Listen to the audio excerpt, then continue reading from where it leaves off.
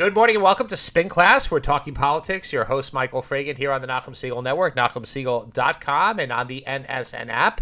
And I'm pleased to welcome this week our guest, Shlomo Zuckier, who is a research fellow at the Notre Dame Center for Philosophy of Religion. He's also a founder of the Lehrer House, a YU Musmach, and completed his PhD in Judaic Studies at Yale University, and has most recently authored a article in Mosaic magazine that people should definitely read called The End of the Orthodox Voting Bloc.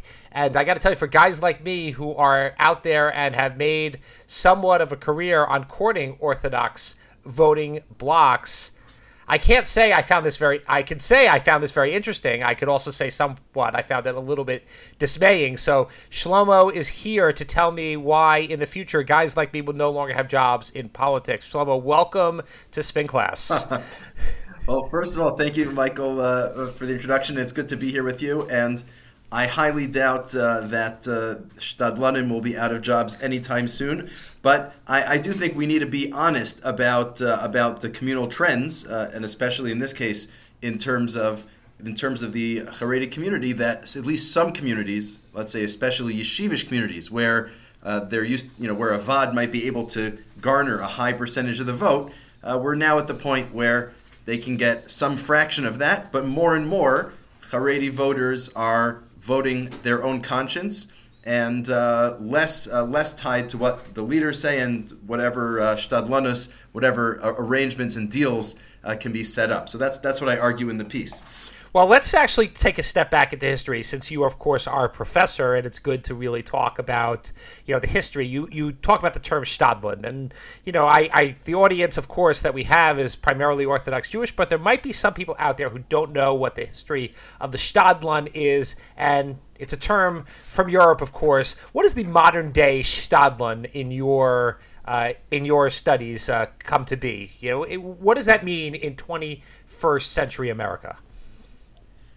Sure. So there's no great term for it, which is why we end up using the Yiddish. But the word shtadlan is an intercessor, or someone who takes, who works on behalf of the community to work with the government and align their interests in various ways. So today you might call that a fixer.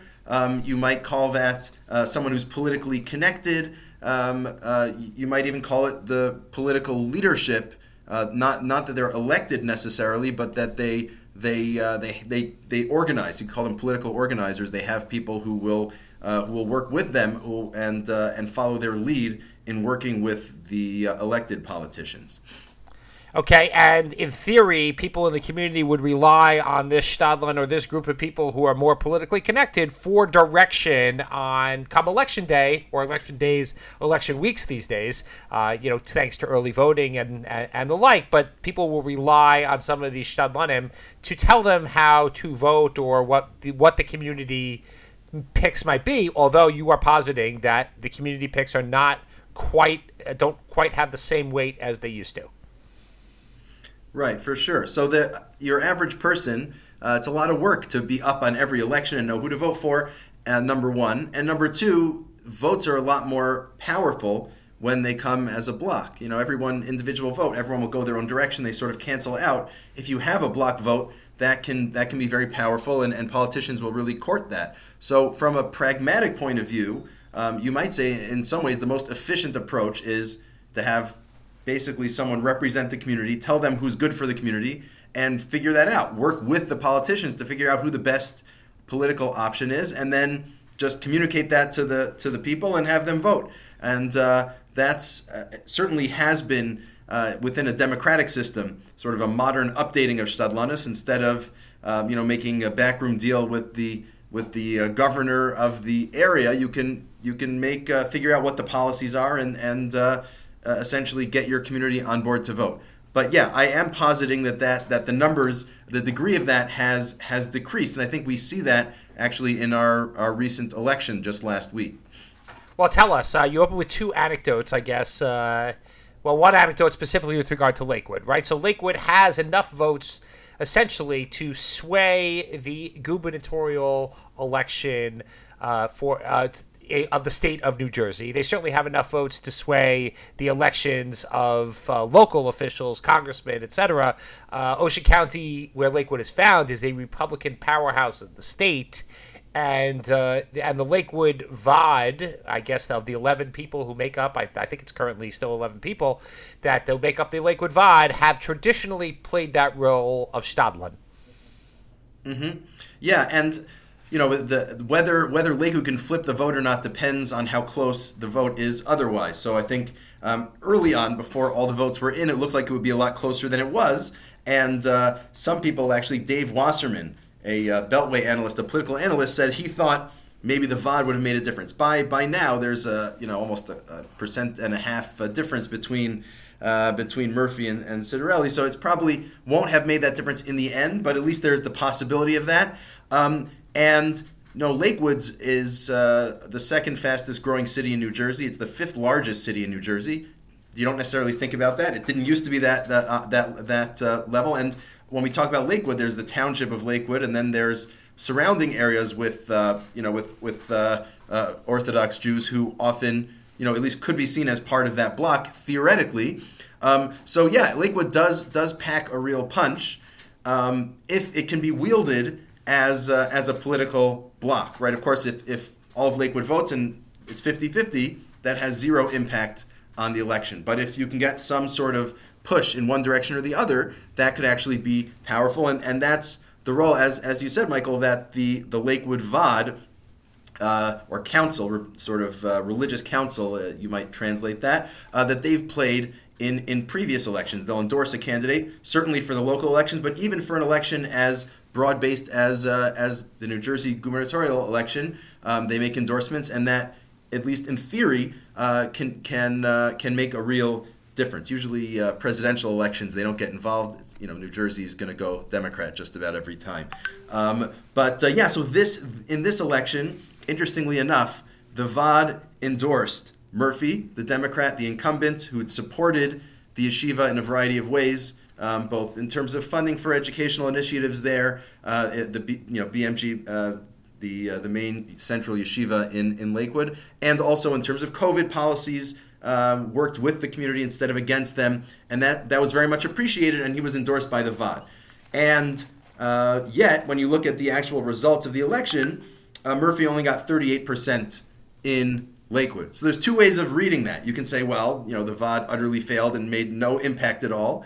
Alternatively, you can say, well, he got 38%, but had the VOD not endorsed him, maybe he would have done a lot worse, because just last year in the presidential election, 83% voted for Trump and only 17% for Biden. So if Lakewood is just fundamentally a very red area, maybe there was a push of a few thousand votes in the direction of Murphy. But either way you take that, we're only talking about a fraction of the electorate. We're not talking about a block vote. The VOD can't say, well, you all like the Republican candidates, but we're just going to tell you that the Democratic candidate is better for our community, and everyone will vote. That doesn't work that way. At best, we're talking about maybe a fifth of the electorate. Well, one could argue that you sometimes can give just enough votes to somebody to make them successful. And remember, any vote goes to one candidate of a person who is a certain voter, is a vote actually kind of counts twice, right? It's also subtracted from the other side. Flipping votes is actually doubly valuable in that way.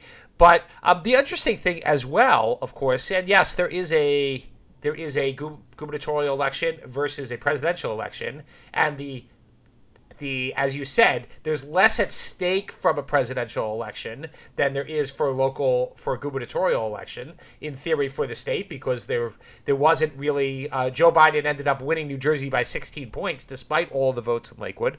But the turnout in Lakewood was depressed quite significantly. And I think that in this year's election, despite the fact that Phil Murphy also on local issues and his AG were very active, particularly on discrimination issues in Jackson and in Toms River and some of these areas that tried to keep Jews out. They actually, the Attorney General's office in Jackson in particular, I believe, filed lawsuits on behalf of the Orthodox community. So I think that it's interesting that people didn't feel that the necessity to come out and vote in some of these issues. Now, of course, Citarelli courted the Orthodox community heavily as well. Both candidates did. Yeah. Yeah, so I mean, so it's interesting how both courted the Orthodox community. And one episode that I think is really fascinating is Citarelli actually visited BMG, the large yeshiva, and apparently was unsanctioned by the leadership of the yeshiva, presumably because they were pro-Murphy. And three of the Lakewood Rosh Yeshiva put out this statement saying that it's a desecration of God's name to have politicians just running through. So it was interesting, got a little heated in that context. But I think what you're pointing to, the low turnout, this is one of the differences, aside from what I see as the decreased impact of a VOD or a religious a communal leadership endorsement. There's also the turnout is also a major factor, as you said. And compare a yeshivish community like Lakewood with some of the Hasidish communities in, let's say, more so in the Monsey area and north of there, where in some Hasidic enclaves, the Rebbe or the handlers of the Rebbe say, we are going to vote for so and so, and then everyone goes and votes because it's the Rebbe said to do it, so of course you do it. You don't have anything approaching that in Lakewood. Again, neither on getting out the vote in the first place, nor on heeding the specific wishes of a religious leader.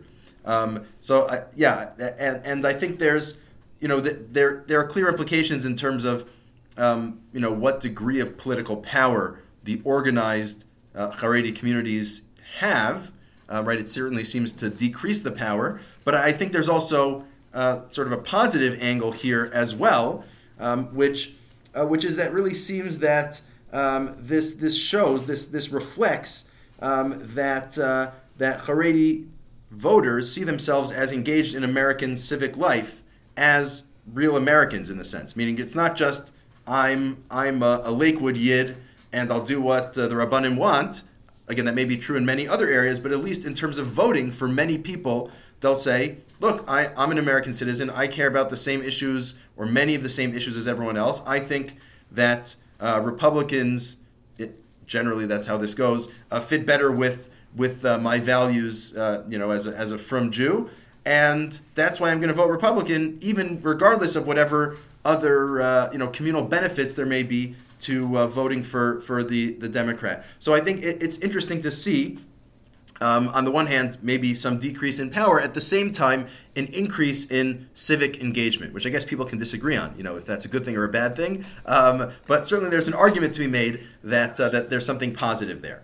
I think politics as a sport or as a spectator sport has definitely increased amongst the frum Jews since my career started in politics. Longer ago than I'd care to admit publicly right now, but I there's no question about it. Look, the advent of social media and the readiness that people can pick up Twitter and WhatsApp and in ways that you don't even need a computer at home, which many people don't, has caused so many people within the Haredi community to be much, much more engaged in politics. There's no question about it. I think what we haven't gotten to Brooklyn yet, and I want to get there, because I think what you saw there was not just in southern Brooklyn, particularly with the city council seat. And I'll leave Curtis Sliwa aside because I don't think many people really thought that was a real race. I don't think many people actually thought Curtis Sliwa was going to win. There may have been a lot of protest in voting for Curtis Sliwa versus Eric Adams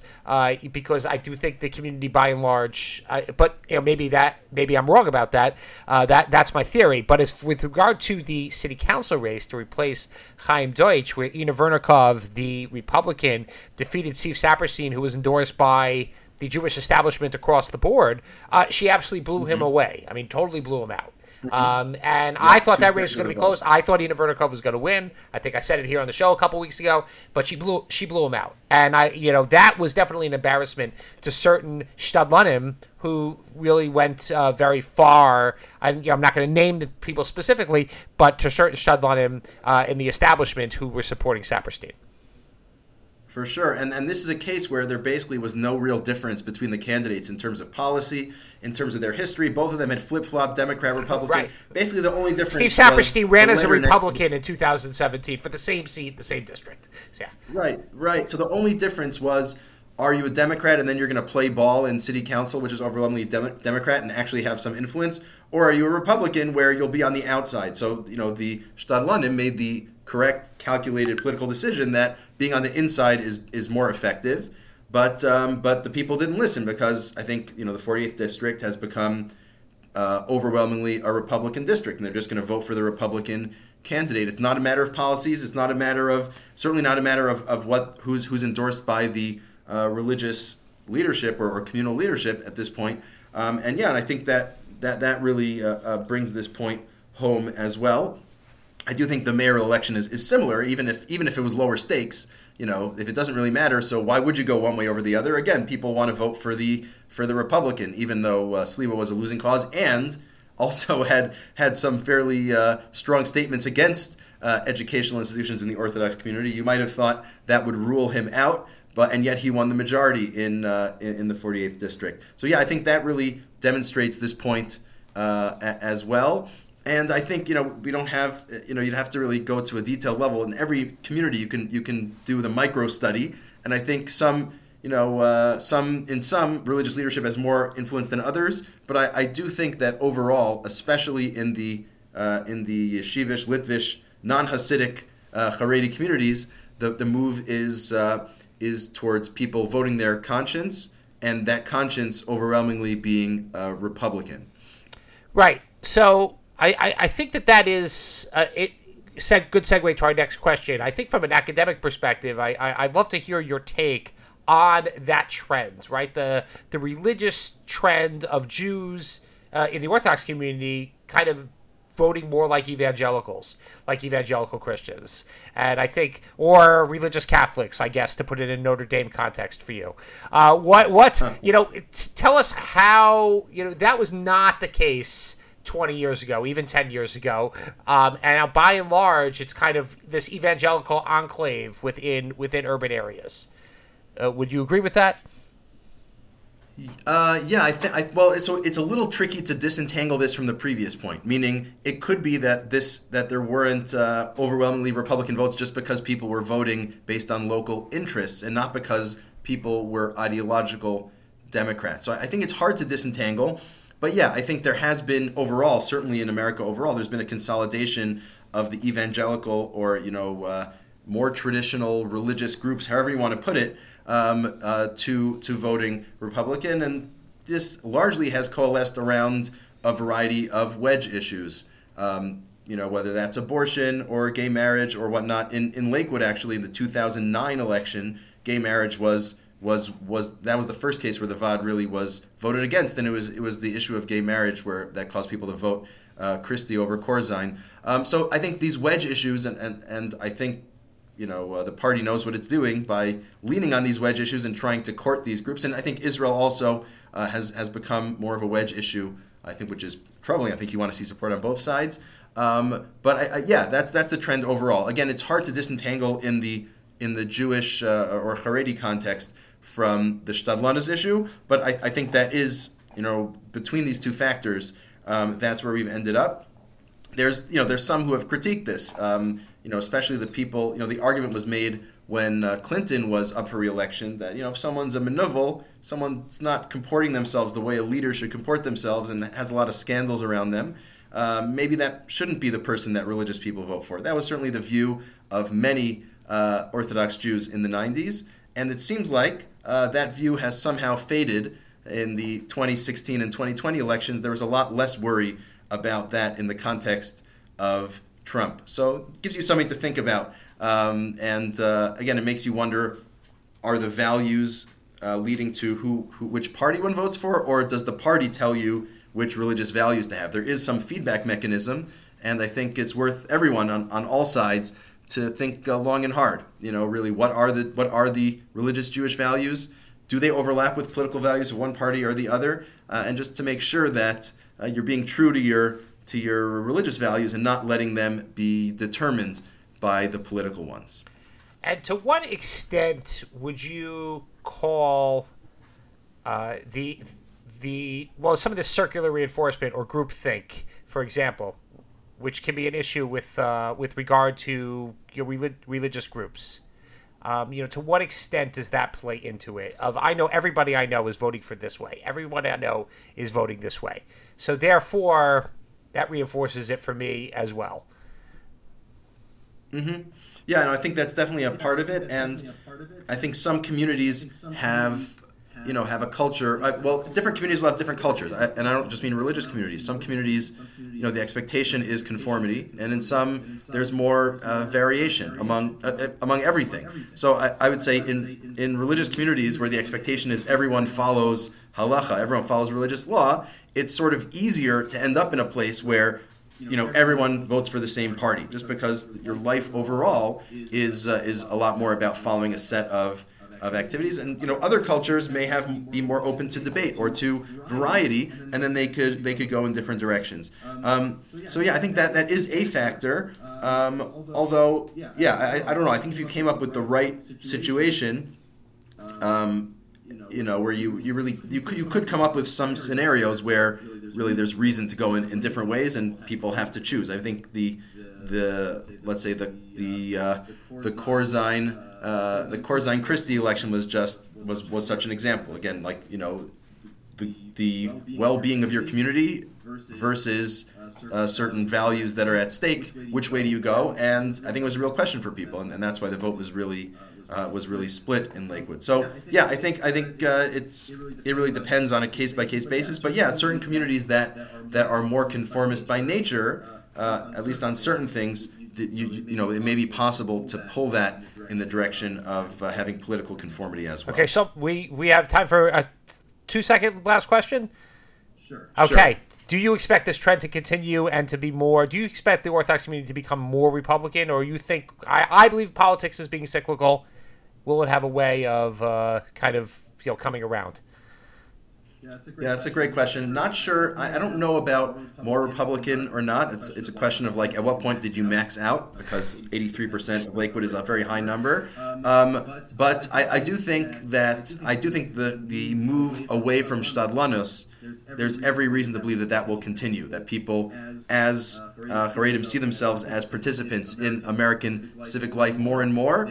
They're going to be even less likely to rely on a top-down endorsement and more interested in voting their conscience. Which way their conscience goes, that in theory could depend on a lot of things. Okay, Shlomo Zuckier of Notre Dame University, YU Mosbach, not recently. Thank you very much for joining us here on Spin Class. Read his article in Mosaic. You can catch it this month on the end of the Orthodox voting block. Thanks for joining us here on Spin Class, and thank you for giving us a little bit of extra time. Appreciate it. Thank you so much, Michael. That's it for this week here on Spin Class, here on the Nachum Segal Network. Stay tuned for Jew in the City Speaks with Allison Joseph. See you next week.